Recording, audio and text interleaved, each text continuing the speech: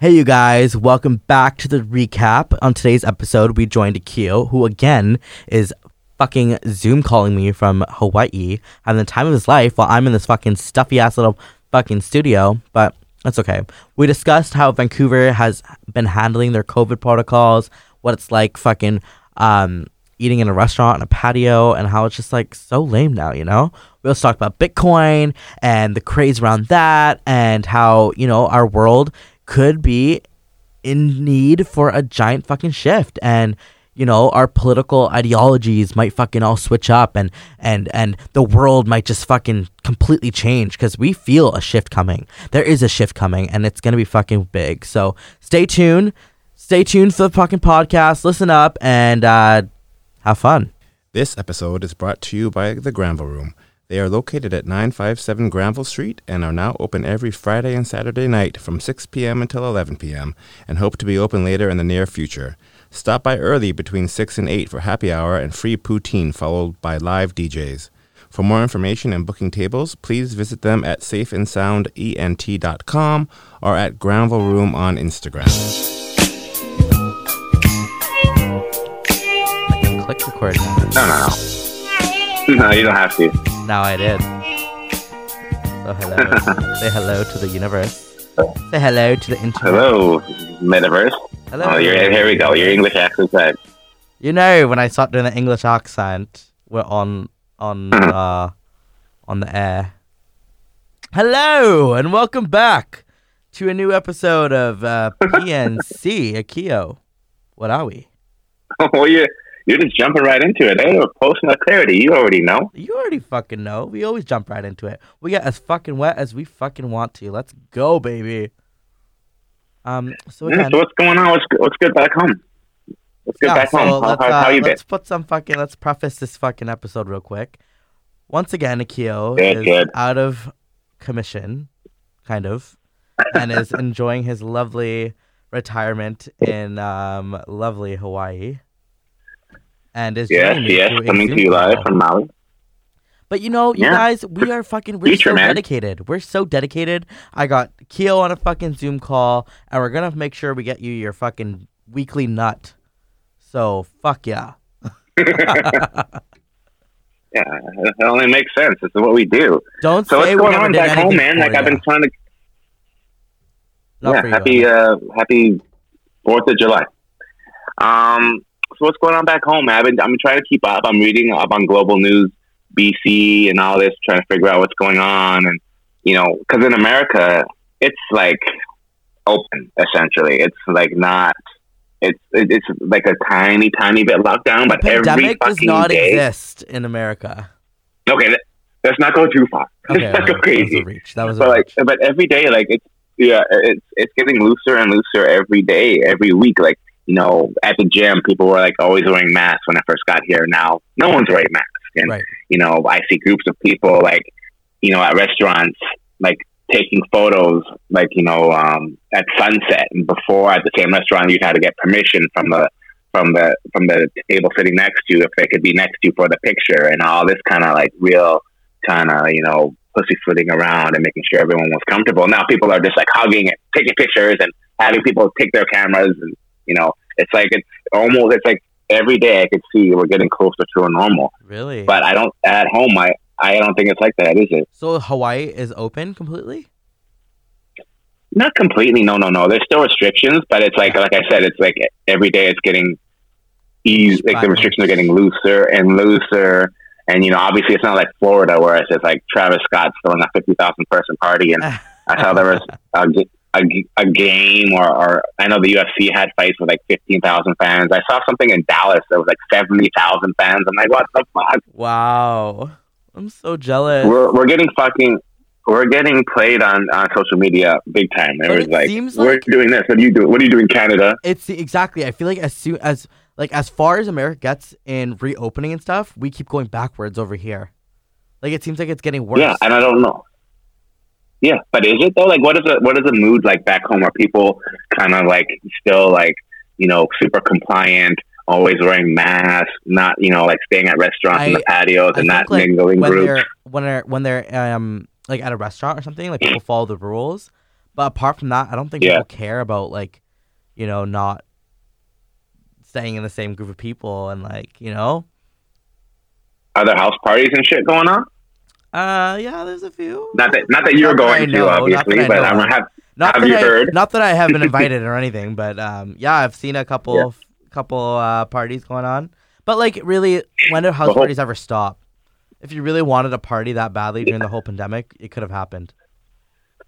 It's the same vibe. I mean, that guy did get... That's a pandemic vibe. It's a pandemic vibe, yeah.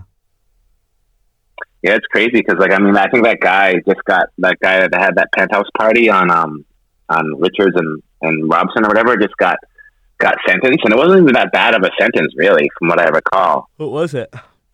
It was small. I have to look it up, but I mean, it wasn't anything like, it was like, you know, maybe a fine and like some what's that shit called? I thought he went to jail. Jail. Yeah, but community service. I think he was there for 10 days. He might have another. I don't know.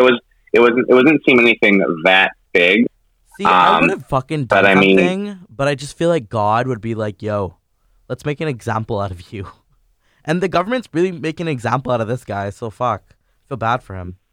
But the judge actually was like something like, you know, we could charge you for manslaughter if someone had gone home from that party and got their grandmother sick and died, or something super obscure like that. Wow. I mean, that just so they're definitely trying how real the pandemic is, because that's a very fucking real threat that could happen, you know? Yeah, but I mean, I don't know. Anyway, so it says here on my what I'm reading, the guy got 1 day in jail for turning a penthouse into a club, plus his time served and probation. So I mean, really, is it that, like, it's not that big of a punishment? You know what I mean? Mm-hmm. You gotta give him I'm sure he made some money from security, kegs, servers, like fucking cashiers. I was like, what the fuck? He turned into a really good makeshift club. I was like, damn. He went for it. I mean, I think he got, like, you know, $5,000 in fines and like some community service hours. Yeah. And I'm assuming he probably made more than $5,000 in those few nights he had those parties. So it's not really, you know, discouraging for these guys to do this. You know what I mean? But I mean, this whole thing is like, I don't know if I told you, but I got vaccinated the other day. Have I told you that? You told me. Yep. Congratulations. Yeah, I don't know if we talked about it on. Yeah. Yeah. I mean, I don't know.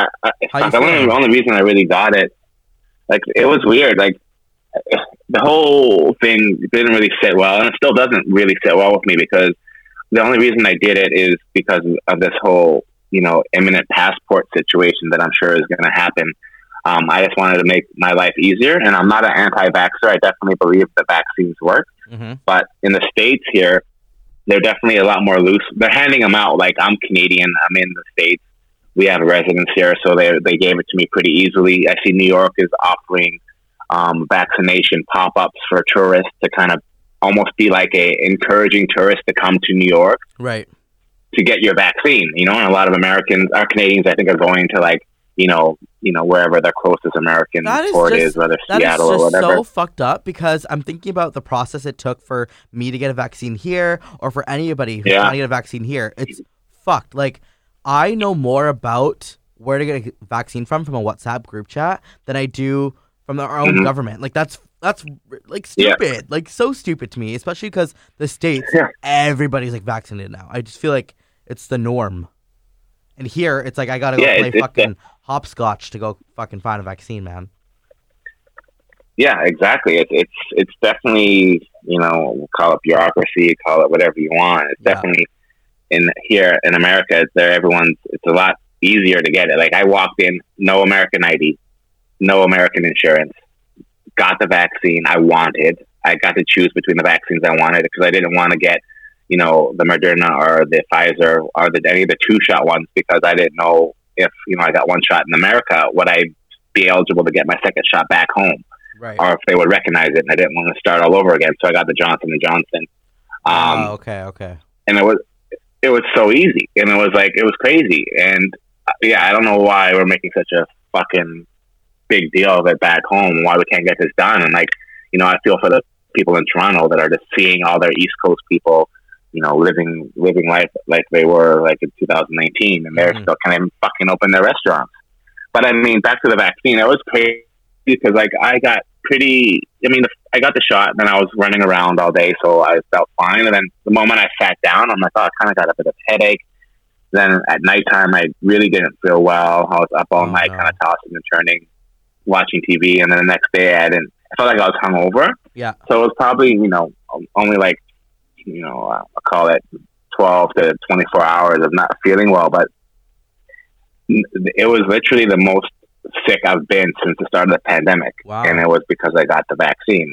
And I get it. It's a viral vector vaccine, the one I got, and you're supposed to, probably have a bit of an adverse reaction or side effects. But yeah, when I started to think about it, I'm like, the only time I've been sick since this whole thing started was from getting a vaccine that's supposed to help me not get sick.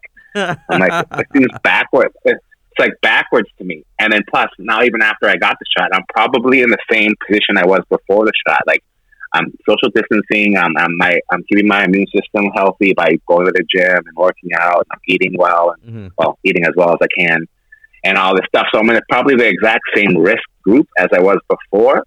So literally, in my mind, the only real benefit for me getting this thing is for the convenience of being able to possibly travel or go to a concert or whatever rule I think they're going to put in with these vaccine passports. Right. You know what I mean? Like, I'm not doing it to, like help yourself, necessarily protect myself or protect other people. Baby. Like you're doing it to live. Yeah. And I mean, I'm all for, making sure that other people are protected. But at the same time, I'm like, is this vaccine program, and for that matter, like a lot of government programs, targeted at protecting the weak, targeted at people that may, will look to a vaccine as a shortcut to, getting healthy instead of like doing the hard work and getting your immune system up to shape, eating well, exercising, all that stuff. And then I look at other government programs, and again, I don't want to come off like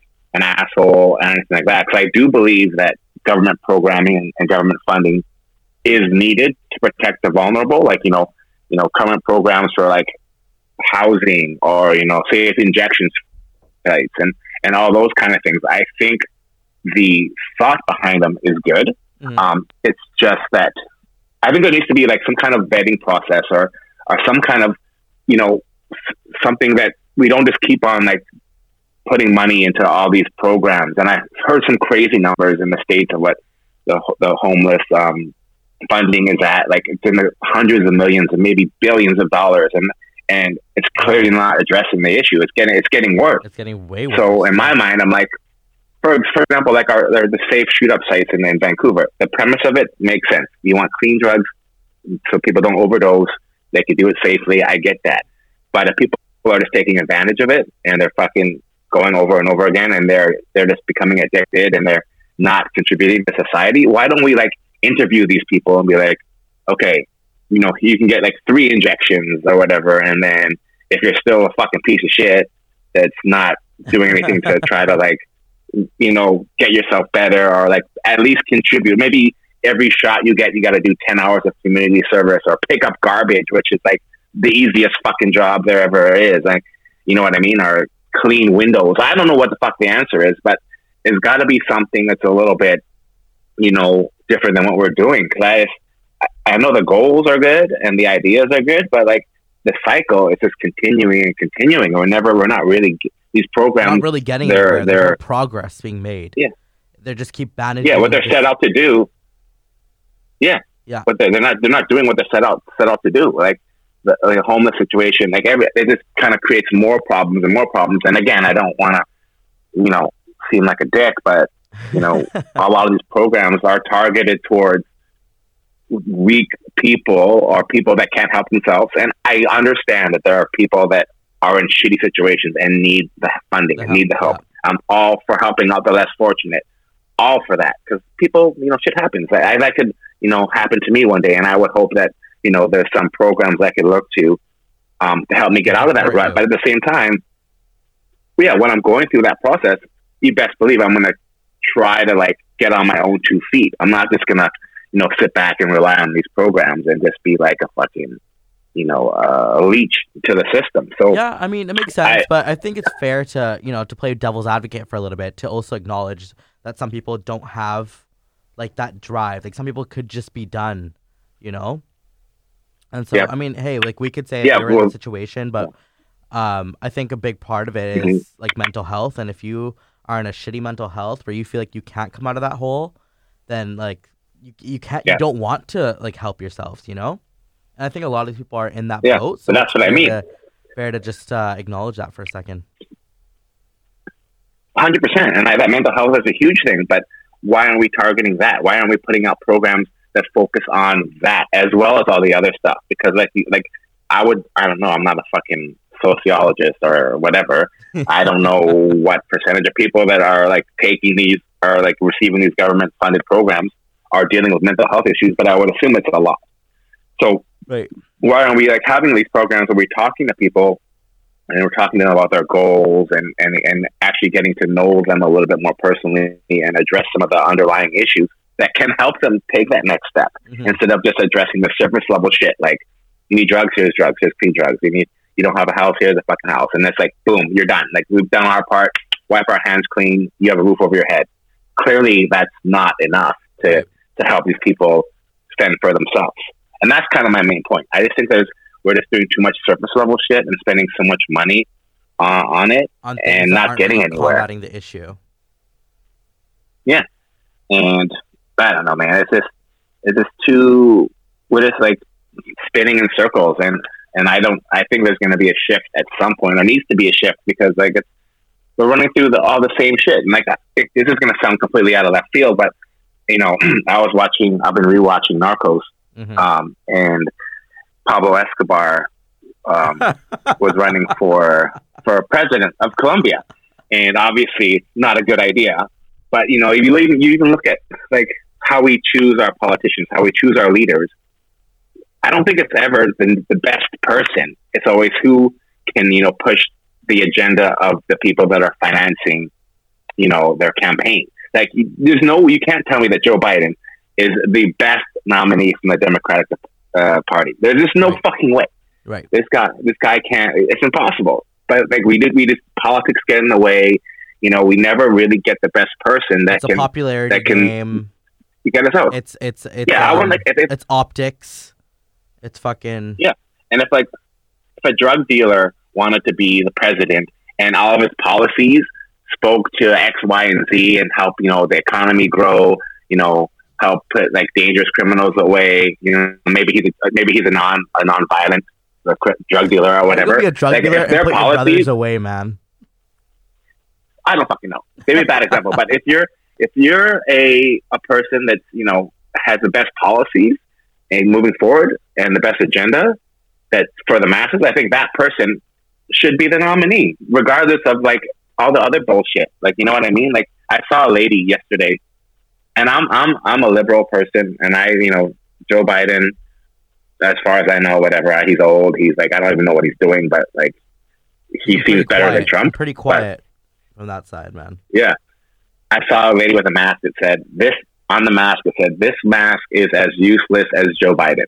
And I fucking just started laughing my ass off in the grocery store. And not because I'm anti-Joe Biden. I just thought it was a clever fucking mask. You know what I mean? It was funny.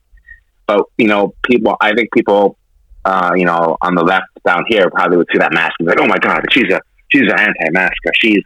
She's pro-Trump, and like just automatically assume this lady is a piece of shit. When realistically, maybe she just has a good sense of humor. Mm-hmm. Maybe like she has the right to like, I don't think even people on the left would think Joe Biden is the best choice out of, all the people out there. Yeah. I mean, it was clever. Fuck. It is what it is, man. But like this whole, even like, I don't know if you saw that article in the Vancouver Sun a while back about, you remember at the beginning of this whole thing that they were like, you got to aerosol everything and spray down all the surfaces and don't touch nothing, people wearing gloves and all that kind of shit. Yeah. I saw something that says touching surfaces your risk is crazy low to get it. And it's more about the droplets and stuff. I'm like, bro, like this is like obviously this news is going to come out like as we get deeper and deeper into this.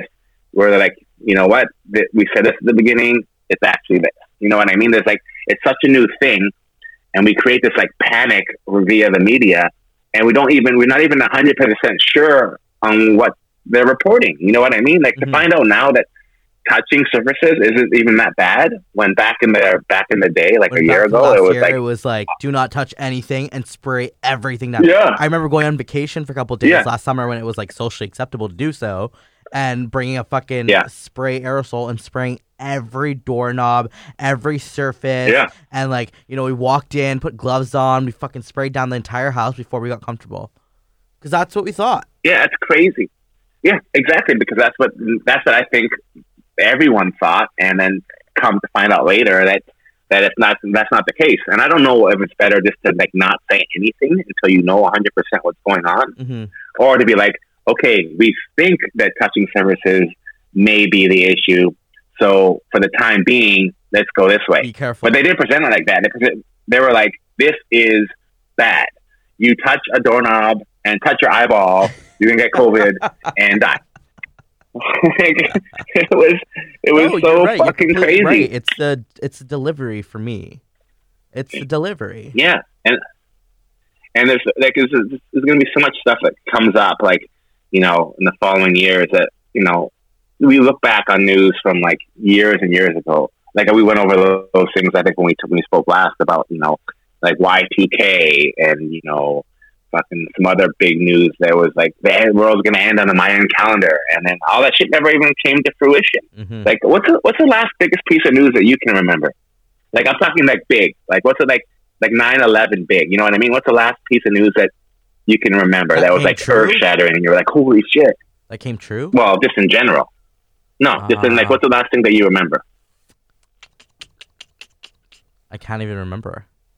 What is it? Like what big thing? Exactly. That's my point. The point is like we don't, like, our memories are so fucking short. Yeah. That all these things, like these big news things, are big news in the moment. For sure. And then a month to a year or whatever later, you don't even remember. We can't even remember what the last biggest news thing was. Like, you know, the media does a good job at like blowing shit up and almost blowing shit out of proportion. It's almost like they're distracting us from something. Dun, dun, dun, dun, dun. Whoa, buddy!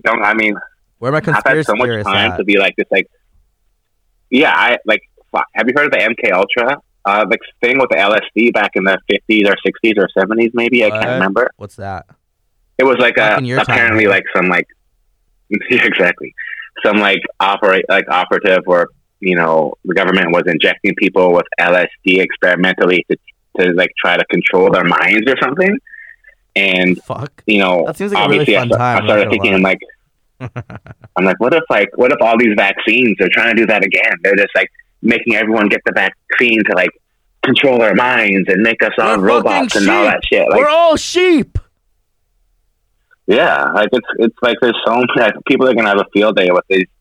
You know, obviously you can't make a vaccine mandatory, but you can indirectly make it mandatory if you want to have any kind of semblance of a life that you remembered in terms of traveling and experiencing shit. So, fuck, dude, it's crazy. It's so crazy. It's fucking insane. Even the fact that it's over, like we're talking about all that other stuff, and you know how, you know, media is kind of blowing things out of proportion. Like for me to come home, and I'm hoping this changes by the time this episode comes out, but right now, literally, I'm going to go on air and say this and put myself on blast. And, oh my God. You know, we'll see what happens. That is never a good but sign. It's not that big. Hold on, I'm playing a sound bite. But I mean... No. Wrong sound bite. Yeah, you don't need to be... Okay. This is why you're on the other side of the roadcaster. Yeah, so by the time I get home, I will have been vaccinated. I will have had three negative COVID tests in an 8-day period. And after that, I'll still have to quarantine for another 6 fucking days. Why 3? Because you get a test before you take your flight, 72 hours. Yeah. You can take a test when you you arrive at the airport. Yeah. And you take a test 8 days after at home. So that's 3. Jesus. Plus, I'm vaccinated. So within 8 days, I'm literally going to be, on paper, more healthy or a less of a risk to spread COVID than Dr. Fauci himself. Mm-hmm. Like, and I'm still having to quarantine for fucking 6 more days. Fuck that. That makes anyone I'm going to come in contact with, unless they were on my same flight and got vaccinated, I will be the safest person in fucking the city. Totally. You know what I mean? Unless all those, and if all those tests are wrong, yeah, if all those tests are wrong, then we have a whole bigger problem. Right. But just on paper, 3 negative tests and a vaccine. How much more shit can I be doing? And I still have to be home for 6 days? Like people are going to say incubation period, this and that. I'm like, okay, what about the vaccine? What about fucking, the test I took 72 hours before I left. So after 8 days, I'm looking at being 11 days after my first negative test. Right. It's like, it doesn't make any fucking sense to me. Like, just like a 5-year-old would be like, you have all these negative tests. Like, you are not a threat. Like, why am I being forced to not work, stay at home, not contribute financially to the economy because I'm stuck at home? Right. So I'm going on record and saying I'm going out after my fucking 3rd negative test. Ah! You know what I mean? You just fucking said it. So if you see me on the street and I'm tan and shit, don't be asking me where I came from. Mind your fucking business. Just know that I am fucking COVID free, and baby. I am guaranteed he's outside safer than whoever is talking to me. So no disrespect to anyone. If you want to keep your distance, that's cool too. I get it. But on paper, I'm going to be safer than you are. Does that make sense? Or am I becoming too Americanized or something? Have I been brainwashed? You're becoming too fucking right winged. Yeah. Does that make sense, or am I out to lunch? No, I feel like that definitely makes sense. You've had 3 tests done in a matter of 8 days. And if one of them, every single one came out negative, what the fuck are you staying home for? Yeah. Honestly. Exactly. It just seems like common sense to me. Yeah, totally. And 3, look at the professional athletes that are getting tested all the time so that they can play in the league and go to Dallas and play and go to Atlanta or wherever the fuck they're playing. Mm-hmm. And that seems to work. Like, if you get tested every day and you get negative results, then you're allowed to play a contact sport against another guy who lives in another state, sweating up on him, maybe, what I mean? Like, you're going to be in a more quote unquote, dangerous situation for germs and viruses to spread. So if these motherfuckers can do that, why the fuck can't we as Canadians? Schools are open. Go out. There are 30 kids in a classroom no, actually, I actually heard that masks aren't mandatory in the classroom. Yeah. Apparently. And, yeah, they're keeping that shit open, and you have to take 3 tests to be allowed out of your house. Yeah. I'm just hoping that after, I think these restrictions end May 24th or May 25th or something like that. I hope. That I would have to think that at least some of these restrictions get eased, whether it's like restaurants are allowed inside dining again, or patios can be open till midnight, or the 14 quarantine is gone down to 17 days. There's got to be something that's, eased, rolled back, because I think cases are going down. And the rest of the world is opening up. Like, we're going to get left behind. You know what I mean? Literally be left behind, dude. Literally. Yeah. And it's not cute. It's not a good look. And it's getting to the point where, we're like the social media joke. Like, all America. I'm not sure how many memes you've seen where they're, just fucking clowning us. Because Americans typically think of Canada as a super liberal, fun, easygoing, not a fucking government ruled fascist state, and we're just getting fucking clowned on. Like, people are looking at us like, what the fuck are you guys doing up there? You guys are getting played. I don't know. Maybe I think I. Yeah, I don't know. You seem to be a good spirit, but you're always a good spirit. And I don't know what the rest of the temperature is like for Canadians, how fed up they are. Let me shed a little bit of light. Recently, I don't know if it's like conflict within a certain type of community or what's going on, but man, every 2 days there's a new shooting happening, and it's just like, I feel like that COVID fatigue and the COVID, everyone's at home, everyone's fucking like sitting there thinking about shit, and people are just dying left and right here, man. And I feel like that probably reflects how people are feeling at home. Yeah. I may be in good spirits, but I feel like a lot of people are frustrated, and a lot of people are fucking, the sun's coming out, everyone wants to go out, but where do you go when a patio only has 5 tables? And so, Yeah, fuck. Yeah, it's hard. And like, I know in BC, we're like complaining and we should, but then you look at Toronto, it's like, oh, they're on another level of fucking shit. They're on a fucking lockdown. Like, so many people, I don't even know if people are surviving, to be honest. Like, people are like, like, especially like young people like you and people that are in hospitality, you guys are super resilient and you're making it work, and God bless you guys, and how you guys have managed to survive financially throughout all this. Yeah, totally. I mean, your 20s is supposed to be like, I remember my 20s being the biggest issue I had in my 20s was relationship drama. Like, oh fuck, I was hooking up with this girl and I'm hooking up with this girl. They found out about it. They're putting me on blast. That was like my biggest issue. Like, if there was any era or any decade, I fucking wish that was my issue, man. It would be if it wasn't, we weren't in a pandemic. I mean, I look at like all the generations or the decades of my life, like, from 0 to 10, 10 to 20, 20 to 30, 30 to 40, whatever. If I had the choice to only live one decade of life, it would, without a doubt, be 20s. My 20s, 21 to 29. Because like you change quite a bit in that time. You're kind of still a kid, just kind of still learning.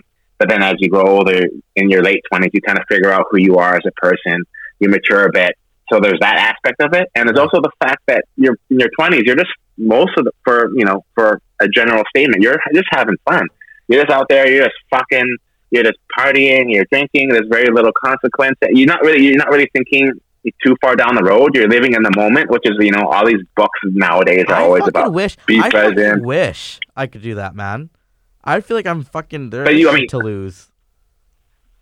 Maybe well, I don't know. Maybe I'm not a typical fucking 20-year-old, but damn. Well, I mean, like, things to lose. Like, you don't have a mortgage, I'm assuming, right now. No, not yet. That's what I'm saying. So, like, so I'm talking about like real, like a quote unquote real life shit, where like you miss a mortgage payment, you lose your house. I'm talking about like, I'm just looking from my own experience, and like, I can only speak to that, and I think everyone can only speak to what they know. But like, my 20s were just, I've had fun in every decade of my life, but my 20s, like, I look back at those years, and like I said, my biggest concern, my biggest issue was, relationship drama, which looking back on it, is like literally the smallest fucking inconsequential bullshit that ever existed. Mm-hmm. Like, like things like, do you remember, you're probably too young, but there was an app called hotornot.com. You remember that? Yeah. Have you heard of it? A little bit, yeah. So basically, it's like, see, we're on the screen right now. You go on the screen and you'd be like, there's like a scale, like 1 through 10, and you click on it, and you click 8, and then you get another picture, 7, and then you can go onto your own page and be like, okay, Nolan Prasad page, oh, I'm at a 9.2, and you're like, what the fuck? I was at a 9.7. Like, and you have 1,000 people rated you, and it's like that whole, like, I think that's kind of what started social media in a way, and started that whole culture of people wanting likes and wanting comments and wanting clicks and wanting all that shit, because you're just like, you're going back on there almost every hour or so to see if your rating's going up or not. And it kind of started this whole fucking culture of needing external approval and needing that validation from people that some like 4-year-olds could be clicking me as a 1 out of 10, and I would be like, there was so much, and that would ruin your average energy spent into that. It was. Wait, okay, so real question. What was your rating? Yeah. Oh, it was decent. I mean, I can't remember. It was so long ago, but like it wasn't bad. But I think so. I mean, it was just like social media is now. 6 out of 10. No, okay, thank you. Yeah, but like, it's like, so you don't put a picture on there of you like in a candid moment. You're putting your best picture where you're like fucking flexing and you're like looking good. So I mean, it's hotornot.com. There was fucking Plenty of Fish. Do you remember Plenty of Fish? Yeah. you probably weren't on it, but like you've heard of it, and that was kind of No, another like my dad on it. yeah, exactly. Plenty of it's just like kind of an amalgamation of all these. Like Instagram is kind of like what Hot or Not and Plenty of Fish were essentially. You're just like putting photos up, and and now people will slide into your DMs if they like what your profile's like. But before it was more blatant, like rate me out of 10, or like hit me up on Plenty of Fish and like message me there. And like that whole, it kind of started from there, and it's obviously blown up and gone crazy. Right. And it's just, I think that there's going to be a cultural shift coming up, because I mean, there tends to be cultural shifts. I don't know how often they happen, but like, we're in this point where like, I look at things like people want that blue check mark on Instagram. That is like a fucking, like a real big social currency. Like, I think, cryptocurrency and digital wallets, we're on the verge of that becoming mainstream. You know what I mean? And like, there's a huge shift in the way we live day to day. Obviously, I think we're a little far away, because little things like pop culture, like on Saturday Night Live, Elon Musk mentioned something about Dogecoin, and Dogecoin like fell 35% from a fucking one guy making a parody joke on a Saturday Night Live pop culture episode.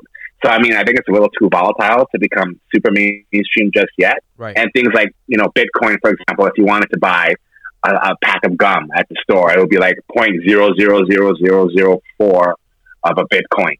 So I think that I think the value of it right now is, not quite ready to go mainstream versus, the other, like mainstream currencies that, obviously more accepted. But I really do think that we're on the verge of having a big cultural shift. I see a lot of and people, whether that's I in see the a big finance shift sector. in people like in the middle class not wanting to like participate in the whole capitalism thing anymore. I feel like people are demanding a livable wage, and if you're not giving a livable wage, then I'm not showing up to work. That's what I've seen. Yeah. I've seen it's crazy. Like, stores out there who I've seen they're posting on Twitter and on Instagram, and they'll be, we had to close our doors because I have no one else to work. So we can't fucking work because nobody wants to fucking, pay out a proper wage. That's what I'm saying. People are saying no.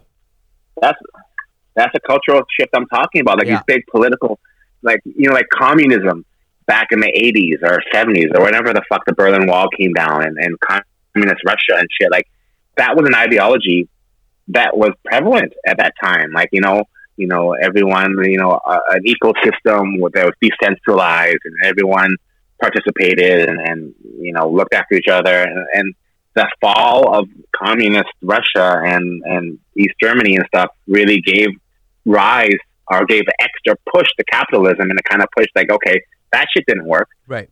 So capitalism gave that little bump to make it, the capitalist system, that extra nudge it needed to bring us to where we are today, where everyone's like, I want a bigger car, I want a bigger house, I'm going to be in the rat race and work all these hours to get more money, and the American dream and all this bullshit. Mm-hmm. And that's been prevalent for like 40 years. And like you said, like, that doesn't really work.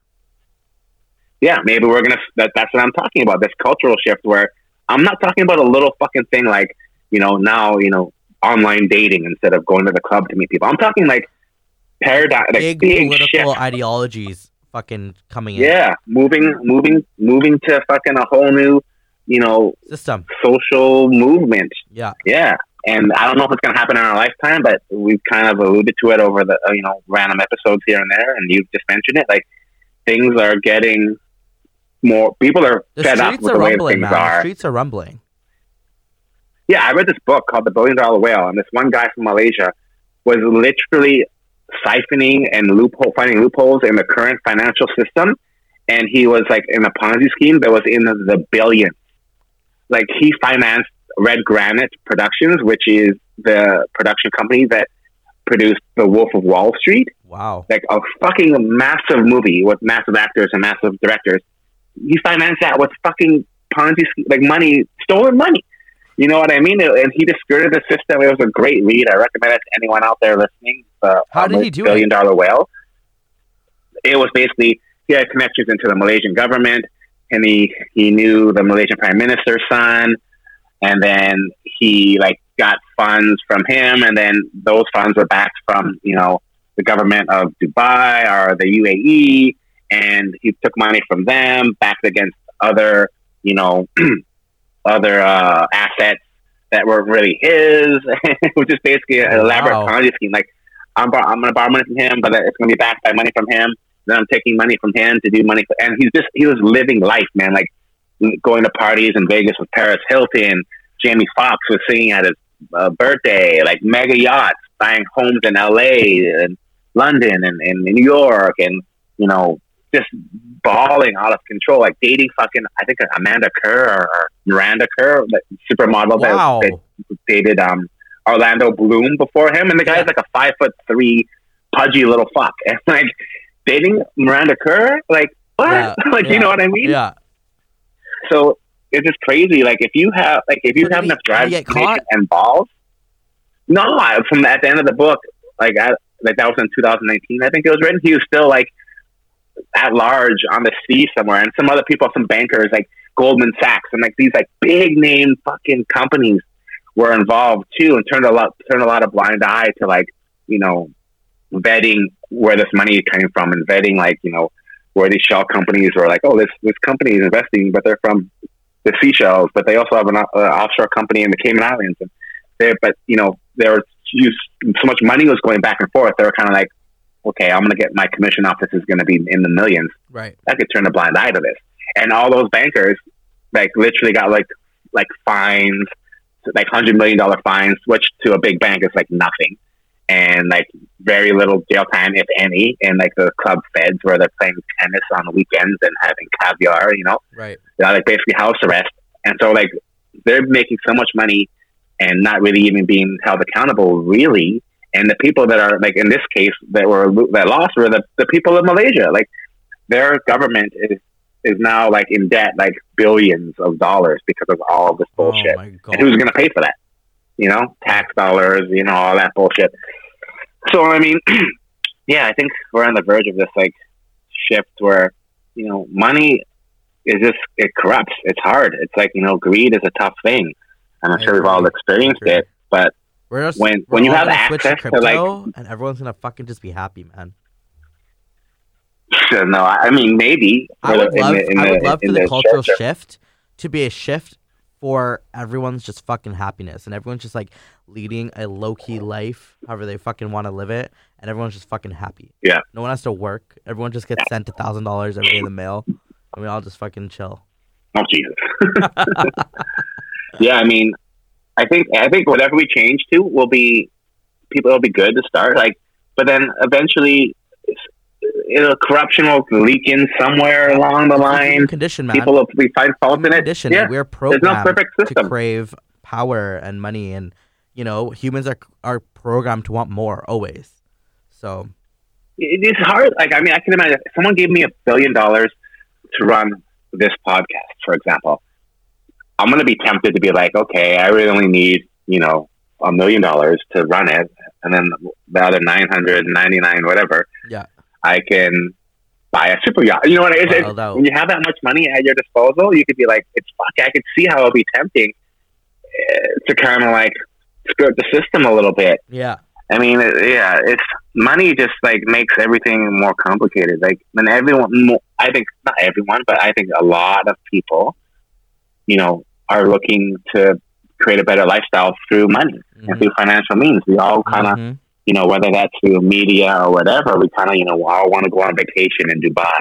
We all want to have, nice clothes. We want to have, nice car. We want to live in a nice house. I mean, we all want the fundamental necessities, like just a roof over our head and food on the table.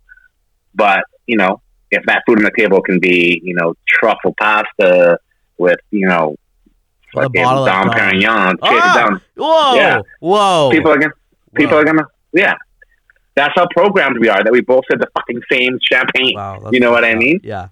It's just insane. So, I mean, I just hope whatever that cultural shift is, it won't be like a violent shift. It won't be like a disruptive shift, but almost every massive, shift like this is violent. So Sure. I'm hoping that we can kind of skirt that a bit. But another thing that I was thinking is like, cult and culture, they're first of all, the What did you word say? cult Cult is in the and world. culture? Yeah, so the word cult, like The a word cult, Yep. Mm-hmm. is in the world culture. So what in your opinion, what do you think the difference is between the two? Because just generally speaking, people throw around like the culture of a business. You know, we want the culture to shift. The culture seems to be a very positive, uplifting thing that brings people together. You know, to do X, Y, and Z. Whereas a cult tends to have a negative perception, like Right.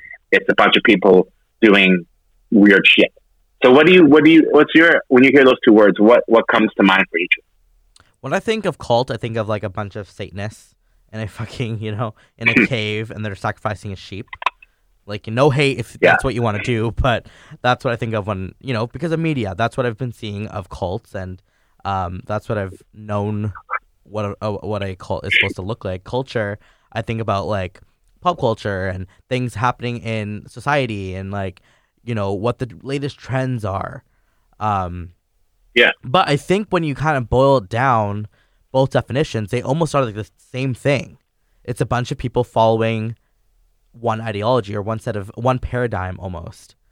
And it's I don't think it's a coincidence that cult is in the word culture.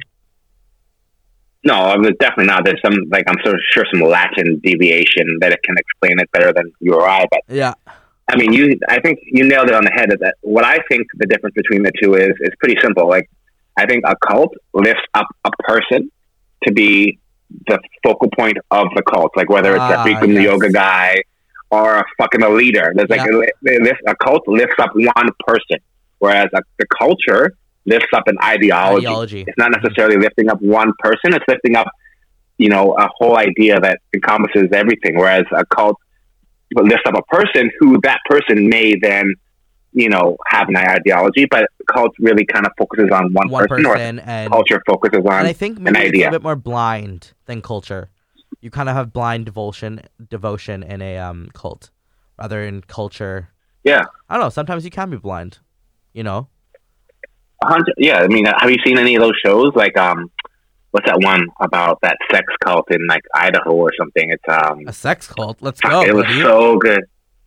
No, it's over. It was in like the 80s, and I was like, oh my god, it was so good on Netflix. You have to watch it. Let me look it up. It was like it's something about old country or something. And they all just had sex with each other. I mean, no, I mean, it's not really. There's a lot more to it. There's a lot about Wild Country. Have you heard of it? No, about the Indian guru Bhagwan Sri Osho. I've seen parodies about it, and they all have sex with him, right? I think so. But it's also about like a lot of money and like that. And yeah, they gave him like lots of money. He was like super fucking loaded, and like they were all living together in a giant house or something. And then they all... It was like a fucking complex. They all died, right? No. Oh. I don't think so. I think they all left. Because like there was like in some like quiet town in like Oregon or something. And then like the people of that town were kind of like, what the fuck is going on over there? Like, and this girl Sheila, they're coming out with a new documentary series about her like basically this cult leader's number 2, Sheila, and basically he blamed it all on her and she blamed it on him, and so it'll be interesting to see when that comes out. But it's like, it's scary. Like that's this, really like this cult, it had a ton of people following it for him. So I mean, he was rich. Yeah, he rolled up in Benzes, and and there's another one about fucking the guy. I think it was the guy that started Bikram Yoga. Who was like, I didn't start it. He brought it from India. He didn't create anything new. He just brought it to the mainstream or something. And he was like, just like a sexual creep, just doing all kinds of crazy shit. But yeah, I mean, the difference between the two, is big, but it's also kind of subtle. Like it's like it's a real fine line between the two. You know what I mean? Yeah, for sure. I just hope that we can find a nice path post COVID that will address some of the shortcomings of the current system. Talking about cultural shifts, can you think of a time in your life where you kind of saw one happening? Yeah, I'd I mean, love to hear that. I was young when. Because I can't think of one. I'm like 12. No, I don't think there's been a big. I mean, like they in the 80s when I remember it being a really big deal when I was a kid when the Berlin Wall came down. Right. You were around for that? We know what's going on, obviously, but it was like in '89. Oh wow!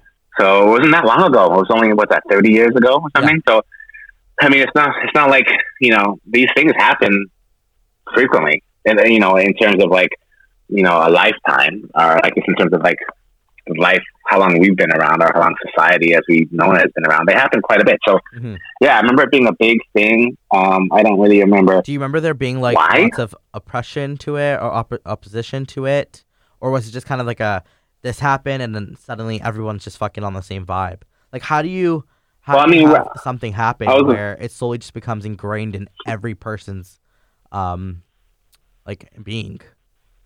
Or did you have people that opposed? Well, in America, obviously, yeah. I mean, I was living in the States, I think, at the time, and it was a capitalist system back then, obviously. And then so everyone was like, "What the fuck are they doing over there?" And then as soon as that happened, everyone was like, "Oh yes, the oppression has stopped. They can live freely like we are living out here in the West." Because like, that's another thing. Like in North America, we tend to think that our way is the best way. Like it's it's like it's a democracy, but is it really? And then we look at China and like, what they're doing there, their totalitarian control of government, and like the way they handled COVID and monitoring people on their cell phones and not having certain privacy on the internet and all this. That's so wrong. But is it? I don't know what's wrong and what's right. I mean, people. When I went over there, like people weren't like chained to shit. They didn't seem like they were slaves and like super depressed. Everyone seemed to be happy and an economy that was flourishing. To whoever is making the rules, what's right and what's wrong. Yeah. I mean, I think there needs to be rules in general. I don't think we can live in a Lord of the Flies type of situation where it's just, chaos and, the strongest. Yeah. Like, you watch shows like The Walking Dead and like other shows that are like that where society kind of gets reset, where like there's a big pandemic or a zombie apocalypse or whatever that wipes out any kind of form of society that you knew. And what really tends to set in right away is paranoia. You want to look after your own, you want to look after your family, you want to look after your tribe, and anyone on the outside of that, you're a little cautious of because you don't know what their agenda is. You don't know if they're trying to steal your food, trying to take over your whatever, like, house or shelter you've made for yourself. So, it's just, I do think we need some sort of government or some sort of overseeing body that has rules. Because I mean, we can't just have like, for the simplest example is like traffic. Like, imagine when you drive to the studio today, if there was no traffic laws, so you could just everyone can just like fucking free for all roadways and cars are just going whenever they wanted. Like, yeah, you would never get anywhere. There'll be people will be like, well, I'm in a rush, so I don't need to stop for anyone. And then there's no real order to anything. Mm-hmm. And the fact that we have traffic laws that are pretty much universal in the world can kind of make getting from A to B easier and fluid. And there's like people understand worldwide that if you're at a red light, it means you need to stop. Green light means go. These are all rules that were implemented by someone at some point that universally we all agreed to. Exactly.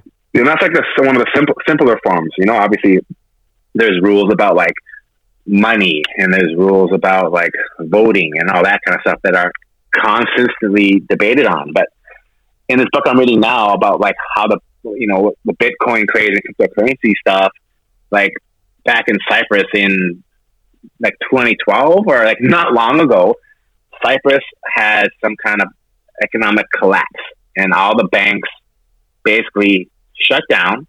And if you had over 100,000 euros in the bank, mm-hmm. you got like 20 or 30 or 40% of that taken away. And that was a deal that Cyprus made for them getting a bailout for their economy. Oh my God. I might be, don't quote me on that, but it's something like that. So imagine that happened in Canada. Imagine your bank account, anyone over 100 grand has half of their money taken away to basically bail out, whatever. You know what I mean? That's a one step above where we are right now. Because I mean, kind of right now, this pandemic has shut down people's businesses, not arbitrarily, but like at no fault of their own, right. And they're essentially losing their ability to make a living. Money. But now take it one step further. Imagine CIBC, TD Canada Trust, wherever, RBC closes down. Nolan, we're taking 40% of your money because this pandemic has fucked us, and we're so in debt from CERB and vaccinations and all that, and there's nothing you can do about it.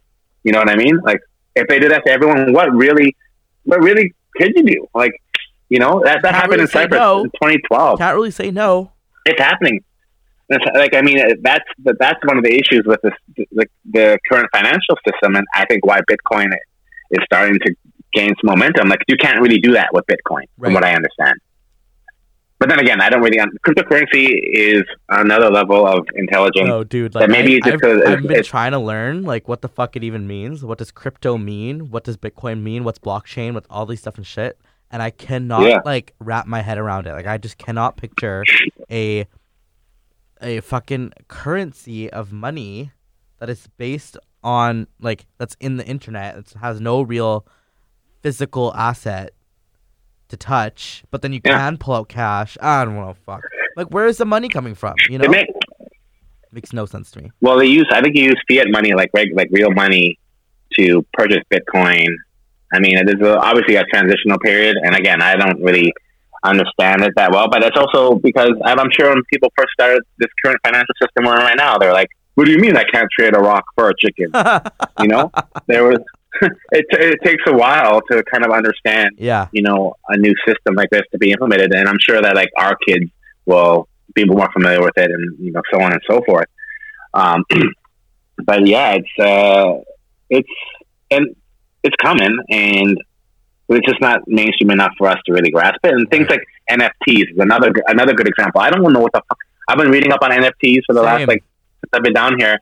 And I still barely understand it. I know it's a non-fungible token. I know that what fungible means, and I know what non-fungible means. But I don't understand how, like, if I could make an NFT of the Mona Lisa, and it's one of one, someone can buy that for $1 million. But then, why can't someone make another NFT of their version of the Mona Lisa? And it's like, I just don't understand why people are putting so much value into these. Like, I just don't get it. But then anyone can put value on anything. Like, we can make this clip right now while we're doing an NFT and sell it for, if someone wants to buy it for $10 million, it's worth $10 million. Yeah. Which blows my fucking mind. That's fucked up. Like, should why? Like, who? Yeah, go ahead, man. I'd pay $10 million for you shirtless. Let's go. Yeah, but I mean, fuck, it's this new, I'm sure when the internet started and whenever it started, people were like, okay, this is going to be a thing. Like, people can talk online. Yeah.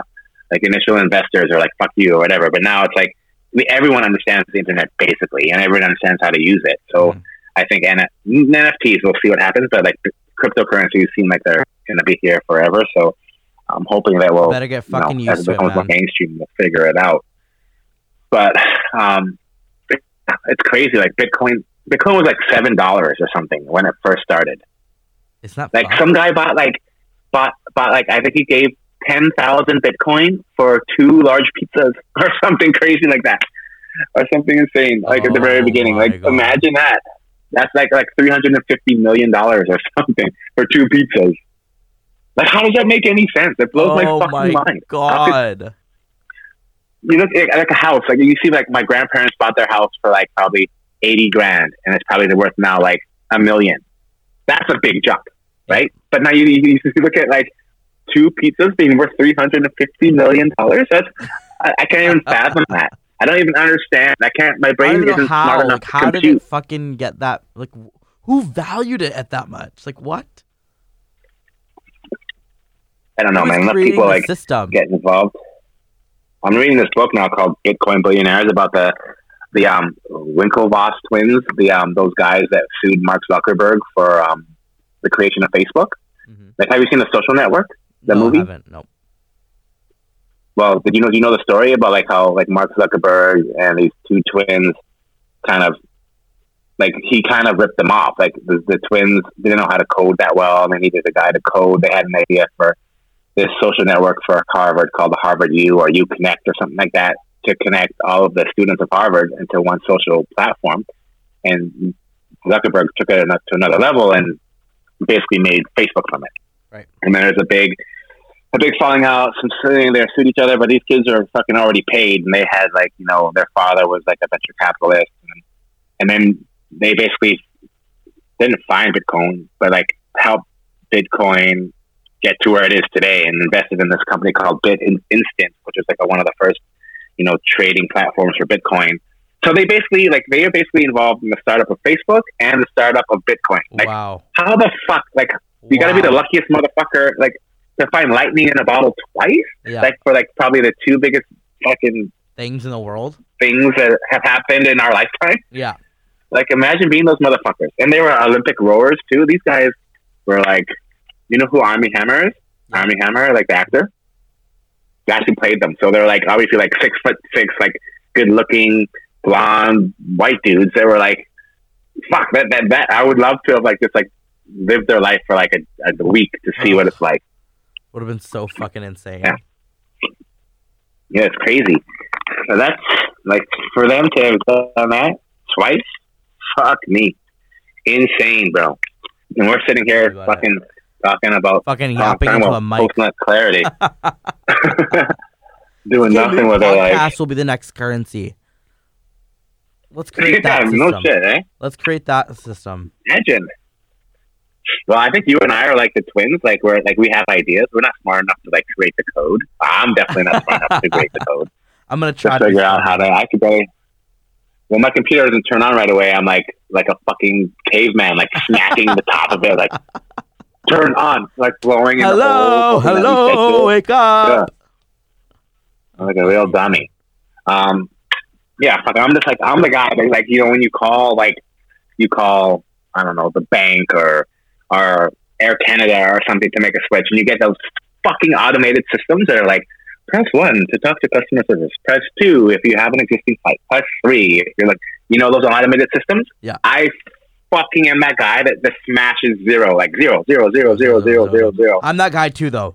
Like, so I don't think it's like an age thing. I'm that guy because I don't give a fuck. I just want to fucking talk to a representative as fast as I can. Yeah, they never get it right. I'll say something and like, did you mean customer service? I'm like, yeah, that's what I meant. Now you dumb fucking bitch. Like, and we're just like, but the funny thing is, like, sometimes I catch myself. I'm like, okay, I've been on the phone for maybe 3 minutes, and I'm this impatient now. But it's just for me, it's the lack of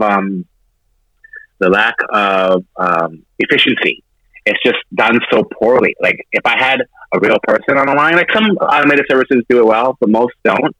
And I could have got this call done within that 3 minutes. I just need to talk to a real human being. Literally. You know what I mean? Mm-hmm. And another thing that fucking drives me crazy while we're on the subject of pet peeves is what grinds my gears. The whole you know, when what fucking gets my goat is that, you know, when you go for dinner now and you order too much food and you want to take it to go, yeah, and you have to box it yourself, yeah. Why is that? Like, I don't understand. You just brought me my food from the kitchen. You literally just brought the food to the kitchen. So why can't you do the same thing in the box? Like, what has transpired between these two interactions of server and customer, where you can bring me my hamburger and fries on a plate, but for you to put those same hamburger and fries in a box? And we're back. Yeah, well, so everyone knows, Nolan, behind the Roadcaster, made a couple of rookie mistakes. So, can you let me be? It's the second time I used this fucker. So, you know what, guys? Please bear with us, because we had a minor technical difficulty, but we have solved it, and we're back. Yeah, as I was saying, the fucking food thing bothers me, bro. I don't know why. It's just one of these weird things that You just want people to fucking serve you. It's like, I'm a big common sense guy. I'm like classic misogynistic old man vibes. Oh my god, no! It's the fact that if they can bring out the food once, and now I don't know if you've noticed, but every time I get you know how on the bottom of slips it's like suggested gratuity. It used to be like 15, 18, 20. Now it's like 20, 22, 25. Yeah. I'm like, okay, Yeah. I get it. This is their livelihood, and it's been affected totally. But I like, if you're gonna bring my food out to the table once, why can't you bring it out the second time in a box? You've touched it already. You've touched it already. They don't know where you've been. They can't take it back to the kitchen and infect anybody. No, that's okay. Here's my argument for that. Do they not take away your plates when you're done your eating? Do they not clear your plates from your table? Yeah, but that goes right into the dishwasher. Yeah, okay, they do. And like the unsanitary side of the shit, you know? They're not going to go put new food, half-eaten food, near the dirty dishes with other people's shit to put it in a to-go box, you know? No, I don't. Because your argument was that they don't want to touch my dirty, germ. Okay, they're not going to take but they're your touching it anyway. Food and put it, because that's still good food. They're not going to put it near other people's dirty-ass dishes in the dish area. Well, why do they have to go to? Why do they have? They have to go from. But they have to go from the table to the dish area, which they pass a ton of other tables. They pass the pass. I'm assuming they pass many places where they can have a box is open, not touch the food, slide the food in, like give it a couple shimmies on the plate, have it go into the box, and then close the box. Okay, fine. I see no difference between what they're doing. I would love to give you. In the trash can. We need to have a press conference or something because you need to bring this point out. You need to fucking change the world. I feel that you disagree with me, which is fine. I agree. Well, agree to disagree. Okay, so you agree or you disagree? Because those are two different things. I agree to disagree. I just find it unsanitary. So you disagree? Okay. And also, like, before, what was the difference with it before, you know? Before the pandemic? They boxed up shit for you before the pandemic. Do you already forget that? Like, what's the difference before? You know what I mean? Like, they were doing it before. Why can't they do it now? That's exactly what I'm saying. Yeah. I see your point. Thank you. And then my last thing, when you go to like a grocery store, I'm not sure, it's really big in America. I'm not sure how big it is back home, but it's happened to me at Whole Foods a couple of times where they're like, would you like to donate $2 to X, Y, or Z? Would you like to round up to this, to donate to this? Have you, Please you know what I'm talking about? Like donating to the less fortunate. No, of course I do, but I don't like the social, it feels like it's a real socially awkward thing. It's like South Park did the big thing on it. It's like they almost put you in this little box. Like they say it out loud when you're in a busy store, people behind you in line. So you almost feel like, you feel like a dick. Like, I want to donate, but I want to donate on my terms. I don't want to be like coerced and like socially pressured into donating. You know what I mean? There's so many better ways to do it. It's like when someone like hands you the like at a restaurant or like a spa or like a nail salon, and they hand you the thing. It's like, oh, how much gratuity would you like to leave? It's like, dude, like fucking now I feel like, so you're basically going to see me do it, and it's going to be that awkward interaction. So you're probably going to tip more, and I just find that to be a real socially awkward situation where like, right. I would just like to, hand me my thing. If the service was great, here's 25%. If the service was good, here's 18%. You know what I mean? I don't want to have to like have them watching me press how much, it just feels weird to me. Yeah, I mean, no, doesn't it feel weird to you? Yeah, no, you don't I mind don't like the pressure. I don't like the pressure. I hate the pressure. It's like an awkward question. Yeah, it's awkward. It's the same way that like people come to my doorstep to like, sell something, and I do not answer the door ever. Yeah, exactly. So like now you understand why I'm coming. I'm in my home. It's really, like I like to do.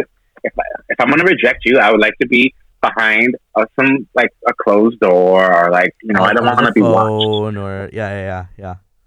But I guess that's why it works. It's awkward. They feel the pressure makes it work. Yeah, the pressure, but the pressure also fucking. It's also why people cold call so much. Well, my first job ever was a telemarketer, and that was like, dude, the rejection like for the Vancouver Sun. I was like, hey, it's Keo calling from the Vancouver Sun. I'm just wondering if you'd be interested in a promotion where you can sign up for 6 months for the price of 3. And like like a whole like telemarketing is like you have to have another level of balls and like cute. don't care about being rejected because I was running I was running a painting service like 2 summers ago, and I was like focused on that.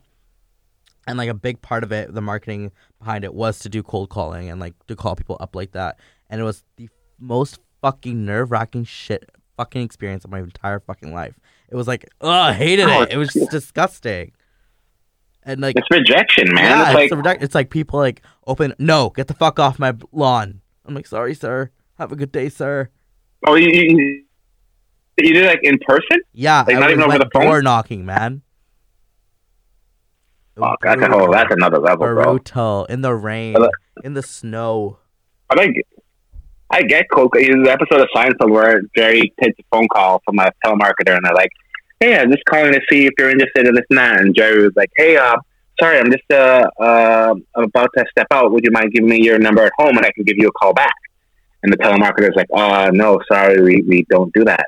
And he's like, "Oh, probably because you don't want to be bothered at home." He's like, "Yeah." And he's like, "Oh, perfect. Now you know how I feel." Such a good episode, man. Such a good episode.